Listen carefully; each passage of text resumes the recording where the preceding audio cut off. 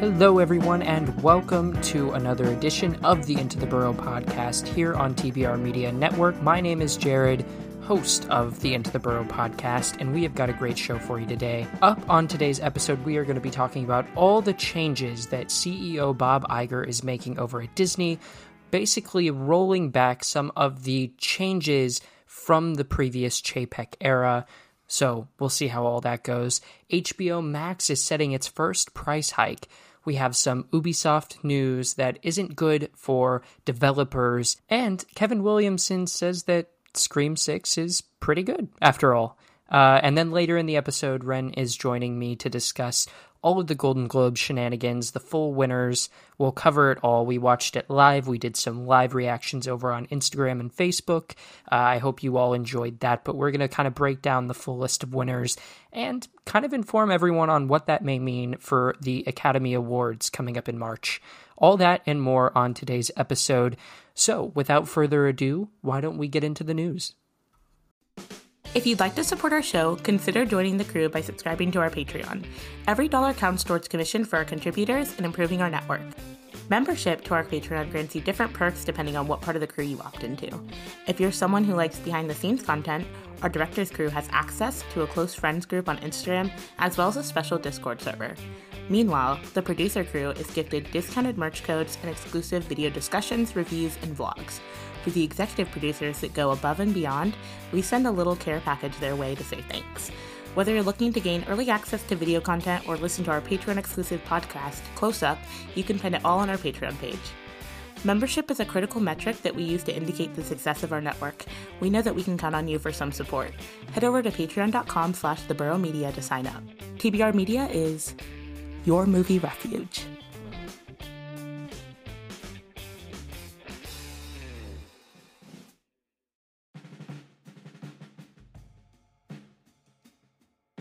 And today's episodes come from NPR, The Hollywood Reporter, Variety, Kotaku, and Sci-Fi.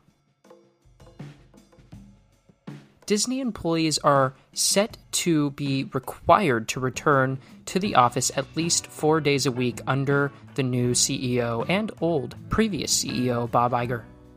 Iger said, quote, "As I've been meeting with teams throughout the company over the past few months, I've been reminded of the tremendous value in being together with the people that you work with." Disney announced in November that Iger would be stepping back into his role as CEO. He was first CEO from 2005 to 2020 and then served as an executive chairman and board chairman before retiring in December of 2021. Iger succeeded Bob Chapek, who resigned. Iger's email is the latest move in the ongoing discussion that employees and workers are having over whether it's the best place to work. Last June, Tesla CEO Elon Musk mandated that employees return to the office for at least 40 hours per week or face being let go. And those aren't the only changes that are occurring over at Disney. The company will now increase the number of days it offers its lowest price tickets in California, among other changes, effectively expanding lower cost theme park options and perks. At Disneyland in California, the company will now increase the number of days it offers its lowest price one-day park ticket at $104 a ticket and will allow greater flexibility for moving between the parks. At Walt Disney World in Florida, annual pass holders will now be able to visit the parks after 2 p.m. without having to make a reservation, except on Saturdays and Sundays at the Magic Kingdom. Both parks are going to offer free digital downloads of photos to select guests, with Disneyland giving free downloads of ride photos to all ticketed guests, and Disney World offering them to guests who buy the Genie Plus, a $15 app purchase, which gives guests the ability to skip lines. These changes come after Chapek, who had previously led the company's theme parks, had raised prices during his tenure and introduced the reservation system. Chapek, however, was contending with the pandemic-induced closure of the theme parks, which hurt the company's bottom line. Since Bob Iger returned to lead the company in November, he has already undone elements of the Chapek era, including reorganizing the Disney Media and Entertainment Distribution division and parting ways with the head, Kareem Daniel. So you'll have to stay tuned right here on the Into the Burrow podcast as we unfold what is happening at Disney further. At another major media company, HBO Max has announced its first price hike, effective immediately. The increase comes amid Warner Bros. Discovery content removals from the streamer to save money, and ahead of planned HBO Max Discovery Plus integration this spring. Effective Thursday, January 12th, the price of the new HBO Max no ads monthly subscription in the US will increase from $14.99 to $15.99. That's a nearly 7% increase. Existing HBO Max subscribers who are currently paying $14.99 a month will see their monthly rate increase to $15.99 effective their next billing cycle. The company said in a statement, quote, "This price increase of $1 will allow us to continue to invest in providing even more culture-defining programming and improving our customer experience for all users."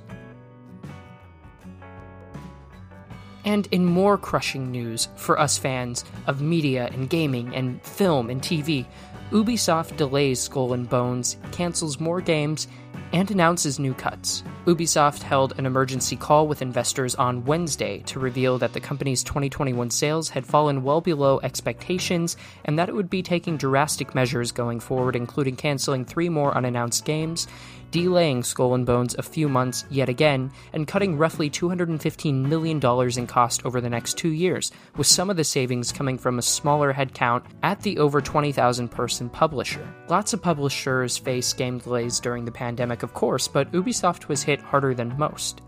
Skull and Bones, Avatar, Frontiers of Pandora, and Assassin's Creed Mirage were all, at one time or another, expected to ship by the end of last year. The company is now projecting a roughly $537 million loss for the fiscal year ending in March 2023.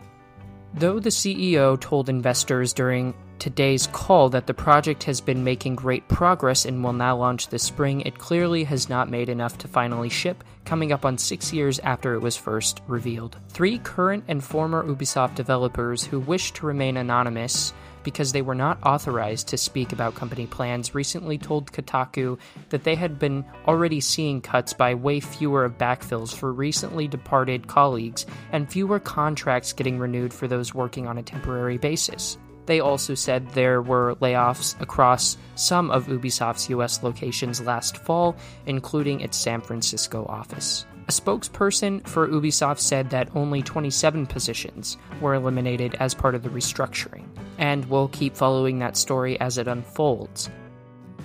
However, Kevin Williamson has teased for a long time that Scream 6 would give fans what they deserve. In fact, Williamson said, quote, "He's absolutely floored with how well it turned out.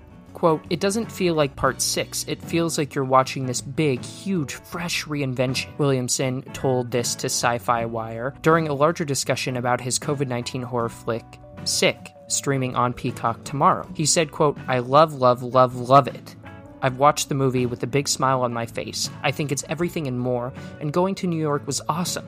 The movie feels new, it feels fresh, it feels like a new movie." And Scream 6 heads for the Big Apple on Friday, March 10th. And we are still currently awaiting the full trailer, but I'm sure that in the coming weeks, we will get everything that we've wished for. And that concludes this week's news update.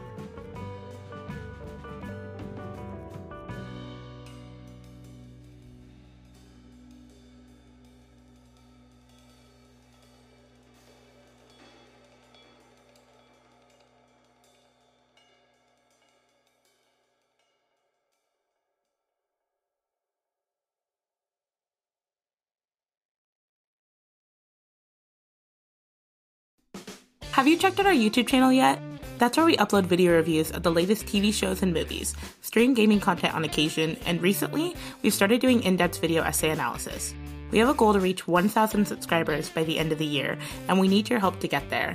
We'd like to celebrate by doing something special for all of our subscribers if we hit this goal. And we'll rely on you to help decide what we end up doing. To find us, simply search @TheBurrowMedia on YouTube. Make sure to not only subscribe if you like the content, but to give the video a like and ring the bell to make sure you receive notifications when we upload or go live. TBR Media is your movie refuge.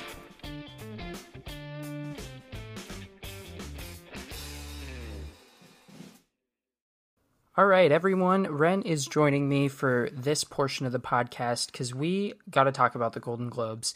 You and me watched them this past week on Tuesday. It went way longer than it should have. I'm sure we'll get into it, but the format was a little strange. It usually is with the Globes, from what I can remember, but it just felt even worse this time around. And I don't know if it's just because we're getting fatigue with these award shows. I mean, their viewership I haven't checked on, but we can discuss that as well. But, you know, every year these things get less and less viewers, and I have to imagine it's because of the shenanigans. This year it wasn't nearly as messy with the host. There were a couple of jabs, but it wasn't like Ricky Gervais level, fuckery. I wanted to get your opinion on the show overall before we dive into the awards and what it means for the Academy Awards in March. So, what did you think of the show? I thought it was bad. Yeah? Elaborate, please. No, that's it. That's all I have. I really liked the host, so that was something I was into. I loved the pianist. Wow. The pianist was a nice touch. She was fantastic. Incredible. And he said we'd get into it, but the show format really freaking ended my career. Just Did it? Yeah. I'm officially over it. I don't want to watch any more award shows after that. Yeah. So I have it pulled up here. The telecast averaged 6.25 million viewers, down 10% from 6.91 million for the last televised ceremony in 2021. Last year's awards weren't broadcast as NBC opted not to air them due to the controversy surrounding the Hollywood Foreign Press Association, or the HFPA. The 2021 show was a remote production. I forgot about that, with Amy Poehler and Tina Fey. We just keep sinking in viewership year after year, and I don't know if it's because people just they don't care enough, and they would rather just read the recap and look on Twitter to see all the speeches and stuff in short form content rather than sitting down to watch the full 3-hour long show. Why is it 3 hours? I get why. It's supposed to be kind of this celebration. It's supposed to be a show in itself, which is why you have host. It's just supposed to be something to tune into, to watch. It's supposed to be a spectacle. I don't feel like it was a spectacle this year. There were a couple of really, really good moments, and moments that we should celebrate, and I'm sure we'll talk about them with the nominations. But other than that, there's really no reason to tune in to the Globes. So I don't know. Why don't we just get into the nominations? We'll kind of break them all down, except for the anthologies we might not cover as much. But we started off the night with best performance by an actor in a supporting role for a musical or comedy. And this was TV. So Tyler James Williams for Abbott Elementary won his first Golden Globe Award, and it was his first nomination as well. So 1 for 1. That was a pretty cool moment as someone that watched him a lot growing up. Mm-hmm. It was kind of nice to see someone in our sphere get the recognition that often goes to the award juggernauts like a Cate Blanchett, like a Colin Farrell. We still had moments like that in there, of course, but it was nice to see some new blood. You also had Julia Garner for Ozark winning the supporting role in a musical, comedy, or drama TV series. So that was big. You had Paul Walter Hauser win for Blackbird, which was the only win that Blackbird, I think, had. That's that Taron Egerton show where everyone was freaking out about his, basically his ass. There's that clip where he was just fully naked. Oh, yeah. And everyone was like, ooh. So that's where that came from. Not that matters. Jennifer Coolidge won for The White Lotus for Best Performance by an Actress in a Supporting Role in a Limited Series. That was, again, the anthology category. And then you also had Evan Peters for Dahmer in the actor section. How do you feel about those two specific things? Less about the Jennifer Coolidge and more about Evan Peters. He came out, I was expecting kind of like a recognition at the families that were upset about the show itself. And he did none of that. He kept it really short and sweet and just thanked everyone and moved on. At least he didn't do what Jennifer Coolidge did, which was like, there's only like 5 people in the industry that's booked me with these little jobs. And it's just Ryan. It's just Ryan. It's all Ryan. Which isn't the show she got nominated by. Like, what? Yeah, whatever. I get it. But The White Lotus also went on to win the Limited Anthology or Motion Picture Made for Television category. No surprise there. I was kind of happy when it wasn't paired with Better Call Saul for just a best, television series category, because that would have been tragic. So I thought that maybe Better Call Saul had a chance. It did not, and we'll learn about that later on.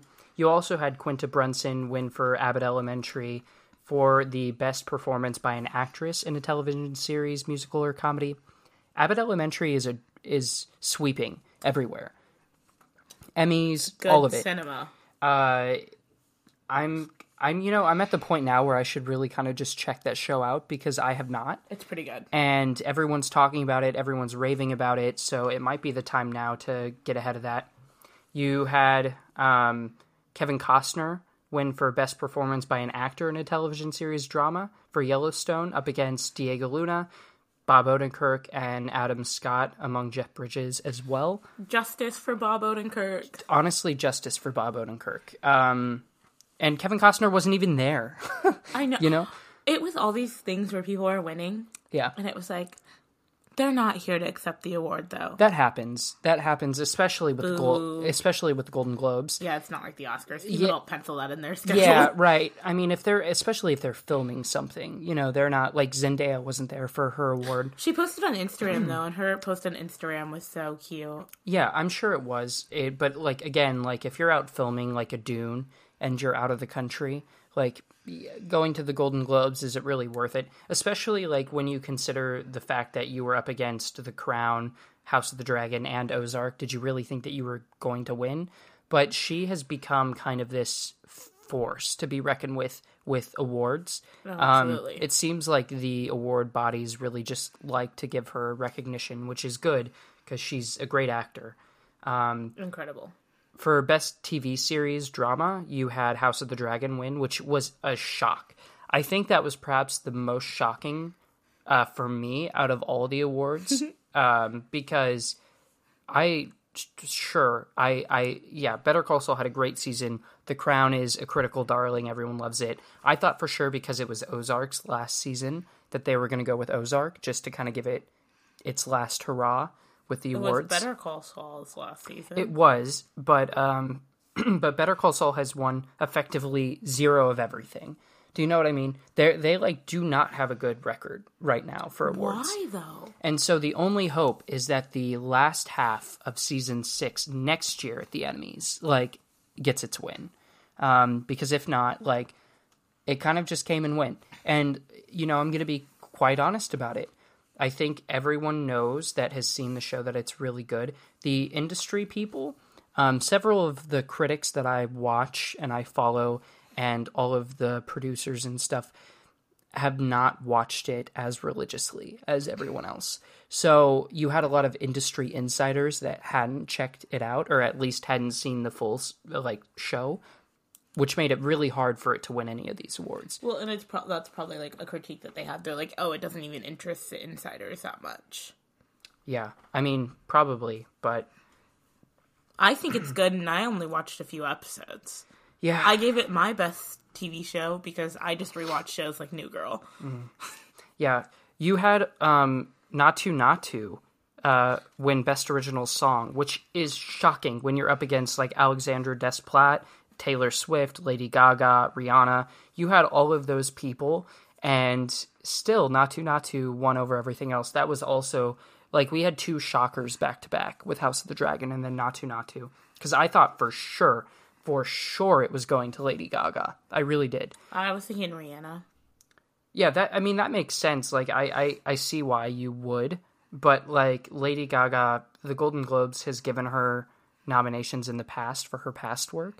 So it just made sense in my mind, but they added 100 new members this year because of all that controversy last year. Absolutely. So they have a new voting body effectively, and we've seen kind of what the upset is. And I think Naatu Naatu was a great example of that particular, like, caveat. Best original score went to Justin Hurwitz for Babylon. Great track record. I think that was the only option. I think he was 4 for 4 on... No, Alexandre Desplat for Pinocchio. I also could have seen them giving the award to. I don't think John Williams had a strong enough score in The Fabelmans. It just didn't stand out enough. Oh, God, it didn't do anything. But then Best Screenplay, you had Martin McDonagh for Banshees of Inisherin, and that was quite a surprise. It was, I'm going to be quite honest, it was either Martin McDonagh or it was Todd Field. One of the two were getting the screenplay nom. Yeah. Those were the favorites.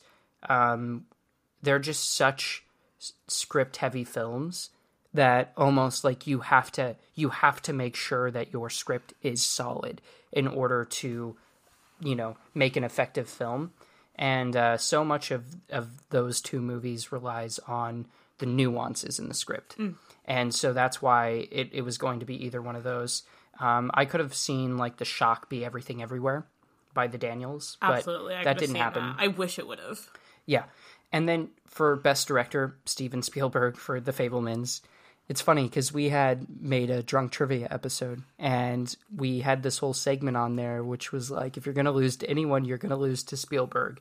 And I thought for sure it was going to go to Daniel Kwan and Daniel Scheinert for Everything Everywhere. That was where it's deserved. And The Fabelmans is such a garbage movie compared to that. But these places, they like to honor big filmmakers. They like to honor historic filmmakers. And that's what happened. I will say, though, if we're basing the movie only, this one moment versus, like, the Rock moment and Everything Everywhere All at Once, like, the moments where he's, like, going through the shots in The Fabelmans and he's, like, he's going back and replaying, those have the same emotional pull for me, where I'm like, wait a minute. Really? No, I think the Rock scene and Everything Everywhere is so much more emotional than most things I've seen this year. Like, that one particular moment, I got goosies during. That was the one part of that film. I didn't end up crying in Everything Everywhere. I was close. But like, that was the one moment that almost like brought me to tears, was the Rock moment.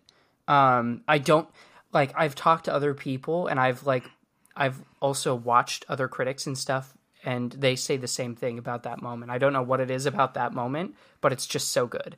Yeah. No, that Everything Everywhere All at Once really came from my mommy issues. But in a good twist for Everything Everywhere All at Once, Ke Huy Quan won for his best performance by an actor in a supporting role in any motion picture, which was really, really... I think we all predicted it, but it was really nice to see.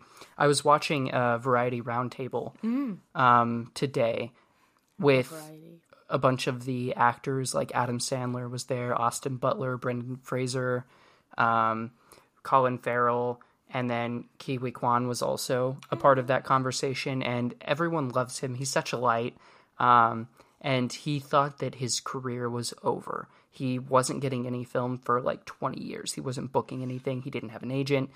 And then lo and behold, he gets an agent. And 2 weeks after he like reaches back out, gets the agent, he books Everything Everywhere All at Once. And here we are. Incredible. And he's on his way to an Oscar. He is. Incredible. I do think that he 110% is going to have an Oscar. This year? This year. Ooh. I do. It's just the cards are stacking up. The for-your consideration campaign surrounding that movie is a juggernaut and a force to be reckoned with. And I think that we're going to get there. Marvel had its first ever huge acting award for Angela Bassett in Wakanda Forever. What a nice moment, because the favorite to win that category initially was Jamie Lee Curtis for Everything Everywhere. But I don't think Jamie Lee Curtis had the range in EEAO as Angela Bassett did, even in her limited screen time in Wakanda Forever. So it was really nice to see them actually award acting over precedent, like over established historical context, and not give it to the easy Academy darling. You know what I mean? Mm-hmm. So that was nice to see. I'm going to be curious to know when the Academy Award nominations come out, if they do run her as a supporting actress, She deserves it. it'll be historic if she gets an Academy Award nomination, let alone a win. I don't know that she'll get the win, but even just a nomination. But a nomination's a big deal for Marvel, who has kind of lagged behind in a lot of these acting categories. Obviously, they get nominated for visual effects and stuff, but absolutely, very rarely do they get anything more. Angela Bassett was just a powerhouse, and her speech relate if you know me, I'm not a crier, and that one had me just sobbing in our living room. Yeah, I couldn't do it. I can't handle it. It did. Non-English language. This was another left field kind of choice, but they awarded Argentina 1985 over RRR and Decision to Leave. Even All Quiet on the Western Front. I was of the mind that it was either going to be RRR or All Quiet, and it ended up being Argentina 1985, which is kind of surprising. And now that it's won, I might have to go watch it. I also have to catch up on RRR. So I've got a lot of foreign language stuff to catch up on from last year. That's okay. It happens to the best of us. And then animated picture went to Guillermo del Toro's Pinocchio. No surprise there. That movie is still in my top 10 of the year. It's a really solid, stop motion picture. It's, Guillermo del Toro even said it. He said something to the effect of, it's not a kid movie, but watch it with your kids.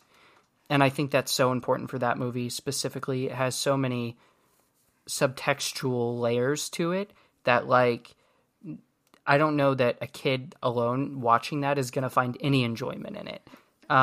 Because it's weird, it's zany, but it has so many, adult themes in it that kind of carry over. And, most animated films have some level of that. Yeah. But when you consider that it's Guillermo del Toro, he has a little bit more of a darker sensibility than most people, and it really comes through in that movie. You haven't seen it. Well, but even the previews and stuff are giving the vibes of the Grimm brothers take on fairy tales, which is some of I own the Grimm brothers fairy tale book, and it's one of my favorite was one of my favorite books growing up. Yeah. Colin Farrell won for best performance by an actor in a motion picture, musical, or comedy for The Banshees of Inisherin. No surprise there. I think Colin Farrell is on his way to an Academy Award. I'm sorry, Justice for the Menu. Yeah, Ralph Fiennes being nominated. I don't think that we're going to see Ralph Fiennes nominated at the Academy this year. Really? I don't think it's happening. The Academy has this long history of just not, Toni Collette for Hereditary. We all remember that snub. It was where is her acting nomination for that movie? For real? They just don't give any genre love usually.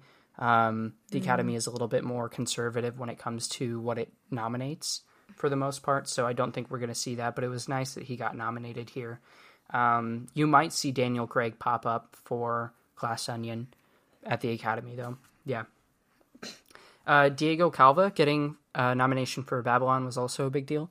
I think he was one of the best parts. And were you telling me that? Yeah, an absolute standout of Babylon. One of the best parts of the movie for sure. But, the surefire win for Best Actress in a motion picture for musical or comedy was Michelle Yeoh, and it indeed went to Michelle Yeoh. Absolutely. I am a little sad that Anya Taylor-Joy was put up against Michelle Yeoh because, oh my goodness, Anya Taylor-Joy in The Menu was, not to be corny, but a joy to watch. Jeez. I hear you. Again, I think it's that genre kind of flair that movie has. And against Michelle Yeoh, I wouldn't have picked Anya Taylor-Joy either, but I did just absolutely adore her performance in that movie. Yeah. I think it's really good. I think that movie as a whole is just one of the joy. best films. Yeah, it's a joy. The Banshees of Inisherin won Best Motion Picture for musical or comedy. I know you didn't see Banshees of Inisherin, but I think it's well-deserved, especially up against... Over Everything Everywhere All at Once. Boo. Okay, that, I hear you. And if I had a ballot, I would have gone Everything Everywhere. but I don't have a ballot, and and that is the only other movie in that category that is on Everything Everywhere's caliber. It's just they're two different types of movies. They're really, really different, even though they're in the same category. They just, like, Banshees is, it's like dark comedy. Do you know what I mean? Yeah. And Everything is just not that. Like, Everything is a very wholesome, when I think of Steven Spielberg films, when I think of like The Goonies, when I think of films like that, that is like the type of film that Everything Everywhere All at Once is. That is not how that felt for me at all. No, I just meant in terms of like when you're looking back on, like, I can see in about 30 years looking back on this year and still talking about Everything Everywhere All at Once. That's what I mean. Okay.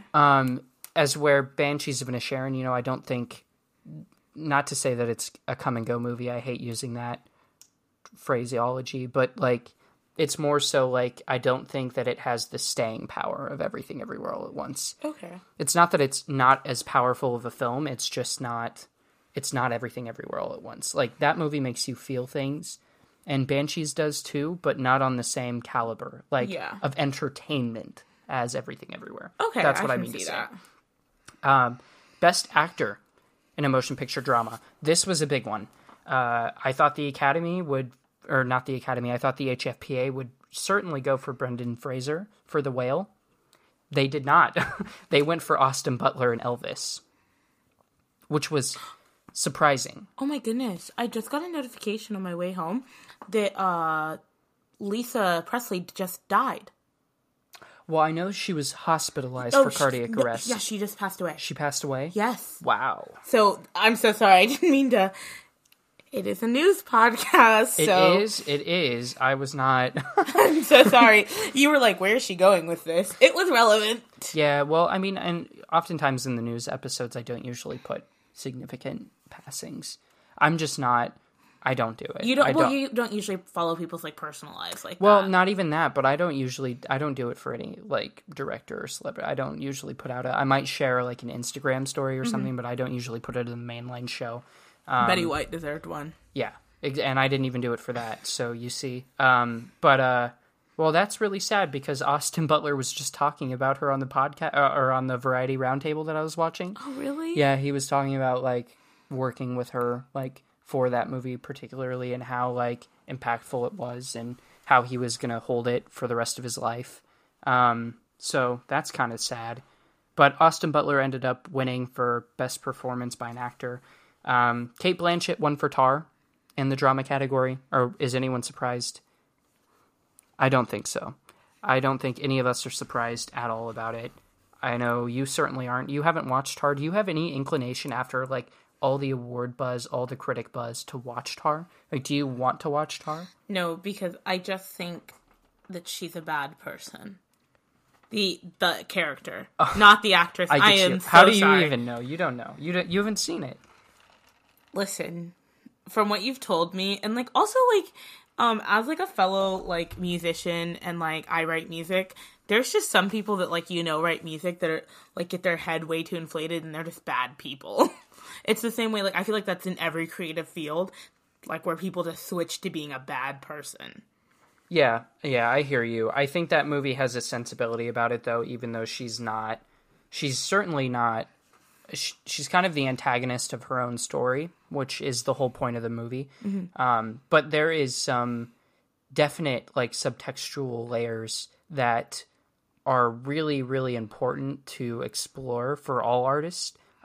We cover it in our video essay analysis that is on our YouTube channel. Mm-hmm. Small plug there if you haven't. Go watch that. It's an incredible breakdown of Tar and kind of what that movie represents. But I think Tar is a type of movie. Tar's very much a heady movie. It's meant to be discussed, and it's meant to be discussed at length. I'm talking not even like a 10-minute review.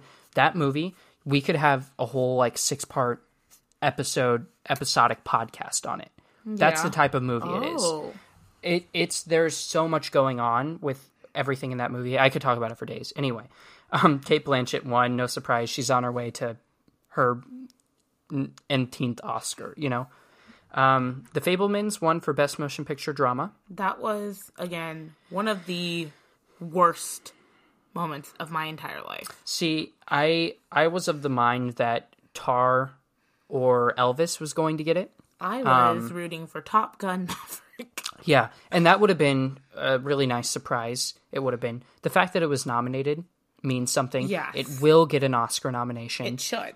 And it doesn't need to win it, just the nomination. I was really glad it wasn't Avatar. And frankly, all of these right here we're likely going to see in the Best Picture running. I don't think Elvis should be, but I also haven't seen Elvis. See, I don't think Avatar should be. I also agree with that. I think Elvis over Avatar, just for the simple fact of everything that movie represented for historical context, but also just for the work that was put into that production. Regardless of my feelings of the overall movie, I think it was more of a movie than Avatar was. I mean, like, it's very pointed that, like, Avatar almost always gets, like, the score nominations. And it's very pointed that they don't have one. Yeah. Because that score was garbage. Yeah, it wasn't as memorable as the trailers made it out to be, for sure. Something that we didn't talk about, we talked about it when the nominations released, but Olivia Colman was nominated for Empire of Light. You also had Blonde nominated for the Best Actress in a Motion Picture Drama. Those are two movies that aren't probably going to show up again. Empire of Light, I know it kind of had some level of campaign behind it with, I think that's a Searchlight film. I could be mistaken. But if it is a Searchlight film, they've definitely been marketing it as a 4-year consideration for awards, but it has not picked up the steam that even The Woman King has. And The Woman King is another one where I'm expecting a Best Picture nom for the Academy. I think The Woman King here did not have a very strong showing at the HFPA, but I think the Academy is completely different than the HFPA and the Golden Globes, and we will see The Woman King get more nominations at the Oscars. I think that, like, something that, like, I see when I look at, like, the best performance by an actress in a motion picture drama is, like, other than, like, no offense to everyone else that's in that category, but other than, like, Viola Davis, Cate Blanchett didn't have a lot of competition for that. No, but I think even if that's not entirely true. Michelle Williams is a favorite. I know that, and I'm with you, I hear you. There's a very particular role that Michelle Williams can play that she can be really good in and excel. And then there are other performances that just are, for me, they don't hit with Michelle Williams. So I totally hear you. But what I'm saying is the Academy loves Michelle Williams. Everyone in the industry loves Michelle Williams. I think she's probably a fantastic person, and I love her in The Greatest Showman. So actually, the only outsider here, if we're talking from an Academy perspective for the Oscars, the only one that's kind of an outsider to that is Ana de Armas. Everyone else has certainly had their share of Academy Award nominations and wins. I can't think off the top of my head. I'm not even just thinking about, like, their overall wins or careers or anything. I'm thinking about, like, the performances that they put in these movies. I'm like, Like, Cate Blanchett was acting like her life depended on it. Yeah, she was. She said she was acting like if she didn't ace this role, she was about to die. Yeah, no, and I mean, like, I think that movie alone is worth the price of admission just for Cate Blanchett being completely unhinged. I think, like, because really, like, there's so much, there are pages and pages and pages of dialogue for Cate Blanchett. Like, that is a script-heavy movie. It's all talking, all of it. I love talking. And, like, 90% of it, there's not a scene in that movie without Cate Blanchett. Like, that movie rests on her shoulders, and without her being able to pull that off, you don't have a good movie, regardless of if the script's good. So she definitely deserves it. I think, yeah, it might not have been, like, as strong of a category. We'll see what the Academy Awards ends up doing for their nominations. But really, like, take Cate Blanchett out of it, and it's a pretty even, like, competition. Yeah. So I think there's just no reality that exists where Cate Blanchett doesn't get the Oscar. Absolutely. I just don't. But I can hear you on that. But you also won't have the separation between drama and musical or comedy. So what's going to happen here is you're going to have probably Cate Blanchett. You're probably going to have Michelle Yeoh. You're probably going to have Emma Thompson. And you're going to have you're going to have a higher caliber, a higher standard of people being nominated at the Academy because there aren't two separate categories. So it's going to make it... Michelle Yeoh against Kate Blanchett. I know. I can't. I'll get a stomach ulcer. I know. But I think I love Michelle Yeoh. Sorry. Like, it's Kate Blanchett's award. Like, it is. No, it is. No, it's not. No, it is. No, I like Michelle Yeoh as much as the next guy, but it's just... It's not even, like, comparable. Maybe Kate Blanchett didn't have to act because that's just how she is. Plot twist. I don't think She's so. just unhinged. Did you watch her? You don't watch Hot Ones usually without me, but she was on Hot Ones, and she's just the funniest, sweetest person ever. No, I love Kate she's absolutely unhinged, and that's why she's gonna get the Oscar. I want to see Michelle Yeoh on Hot Ones though. Where's that episode? Actually, yeah. No, because like Kate Blanchett's a sweet person. No. Michelle Yeoh as a person, way more entertaining. Oh, way more entertaining. Michelle Yeoh to them, her. You can turn down the music. I'm gonna finish.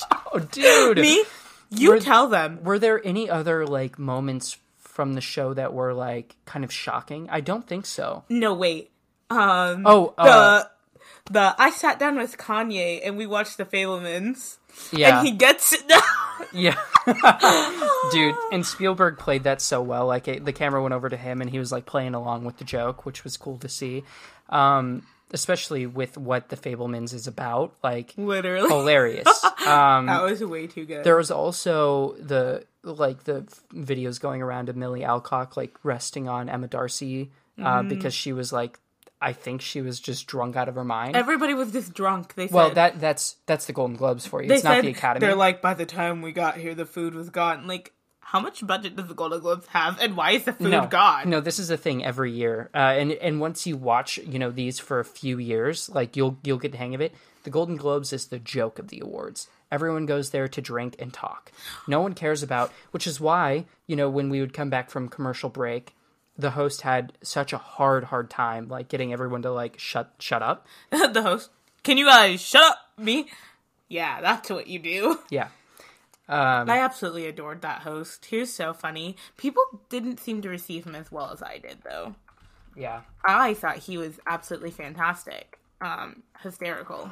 Yeah, Gerard Carmichael. Yeah, I think that he was really good. I think he was really, he had kind of a dry sense of humor, which is not usually what the Globes, like, is used to. Like, I'm used to, like, a Ricky Gervais, who's just totally... Who is that? Totally bonkers unhinged. You would know if I showed you some clips, and I will after we record this. But, yeah, that's kind of our, like, thoughts on the Golden Globes. No, wait. I have another thought. Oh, yeah, go ahead. And I would just like to bring it up. It's him, the director, that got his, the award. Which director? The award. Yeah, there are a lot of awards. I'm pretty sure Billy presented it. I don't know what you're talking about. That directed Pose and Glee. Oh, Ryan Murphy, the showrunner? Yeah. That. His speech. Yeah. Chef's They kiss. also presented Eddie Murphy with an award, which was really nice to see. Eddie Murphy, definitely, like, one of my favorite comedians, so it was good to see him get his recognition. I also found out that Bob Odenkirk started in comedy, if you didn't know. And the only person that gave Bob Odenkirk his moment was Quinta Brunson. Yeah. Yeah, one actor, one comedic actor to another. Quinta was like, you're the reason that I'm doing what I'm doing. And I was like, that probably means so much to him as he has not won an award and has been snubbed over and over again. It's so, like, sad because I keep sending you clips, like, on Twitter, like, just small snippets of the show that you didn't watch fully. And, like, every time you're like, wow, like, this is amazing. No, I almost would watch it. Like, this, like, it feels very much like an equivalent. Like, Better Call Saul is your New Girl. Yeah, although, like, it's not as, like, you can't put it in the same category as that because New Girl is, like, endlessly bingeable, and I don't think Better Call Saul is. No, I think it's, like, the comfort that it provides. Like, that feeling. Yeah, maybe. More that, no, absolutely. Better Call Saul is so fucking heavy. You could never binge it the way that you do New Girl. No, it's so slow and meditative sometimes that you have lingering shots of the desert for extended periods of time. And you know what I mean? It just establishes it very well. It's not as snappy, but yeah. If you can't tell, we think that Bob Odenkirk and Better Call Saul should have gotten some Golden Globes this year. Absolutely. Every year from now on, I want to hear they better give Bob Odenkirk some Trailblazer Awards or something, because really he is. Anyway, that is the end of our Golden Globes assessment. What do we think of the Oscars? When those nominations release, you best bet we will be back here talking about the 90th Academy Award nominations and what it means for the ceremony and who we think will win. So stay tuned for that. I know at this point you've heard a lot about our website, theburrowmedia.com, but I wanted to share some of the content you can expect from us in case you missed it. On our site, you'll find podcasts, movie reviews, opinion articles, and more content covering all types of cinema. If you're looking for a review on your latest project, we've got you covered. Simply search theburrowmedia.com in your website browser, and you'll find us. As a company residing in Nebraska, we know how hard it can be to get your message out to the world, and we want to help. Find our contact page on our website and fill out the form. You'll also find a list of submission guidelines on the page. Not every submission will be accepted, mainly due to time restrictions, but we welcome all types of motion pictures. So what are you waiting for? Head over to the site now and check it out. TBR Media is your movie refuge.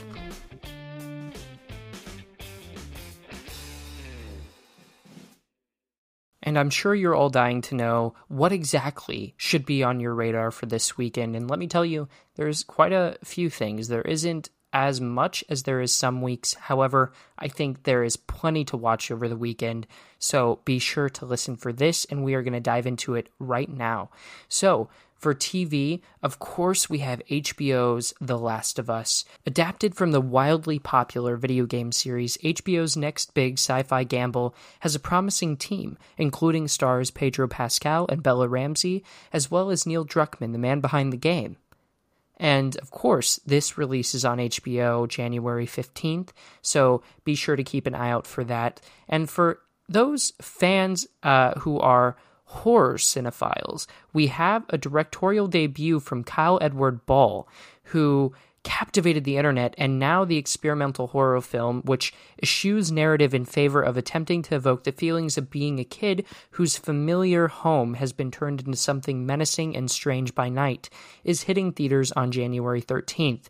And of course, that movie is called Skinamarink. And for video games, we have One Piece Odyssey releasing on January 13th for PS4, PS5, Xbox One, Xbox Series X, and PC. So, as I mentioned previously, there's not too much in terms of things to actually watch for bulk, but I'm sure you can hit that Netflix subscription, hit that Amazon Prime subscription, and find something new that you've never seen before.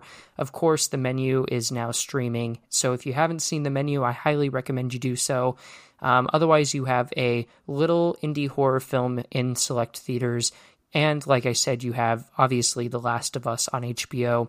For those of us who played the games, this is kind of revolutionary, and the reviews have certainly been positive coming out of the premiere, so I can't wait to see how all that shakes up this weekend. I'm certainly going to be watching, and I hope you are too. Thank you so much for listening to this episode of the Into the Burrow podcast. I know we didn't have any box office projection for you this week. Something that we didn't mention, Titanic is getting a re-release, so stay tuned for more information on that. I'll be curious to see what the projections are for the box office that opening weekend, how many people are going to come back out for that. Never doubt James Cameron. That's a conversation that me and Ren had when talking about the Avatar 2 box office. And clearly, it's in the top 7, highest grossing films of all time. It's inching its way towards a top 5 spot. And if it makes the top 5 spot, that means James Cameron alone has 3 movies in the top 5 biggest box office hits of all time. It's a pretty big deal. But make sure that you subscribe if you haven't already. You can find us on all major podcast platforms. You can just search Into the Burrow podcast and it should come up everywhere. Thank you so much for listening. Make sure if you like the show that you subscribe to our feed on Spotify specifically for exclusive podcast episodes every month. We also have our Patreon available at patreon.com/theburrowmedia if you want to support us more. Thank you for listening, and we will see you in the next show. Bye-bye.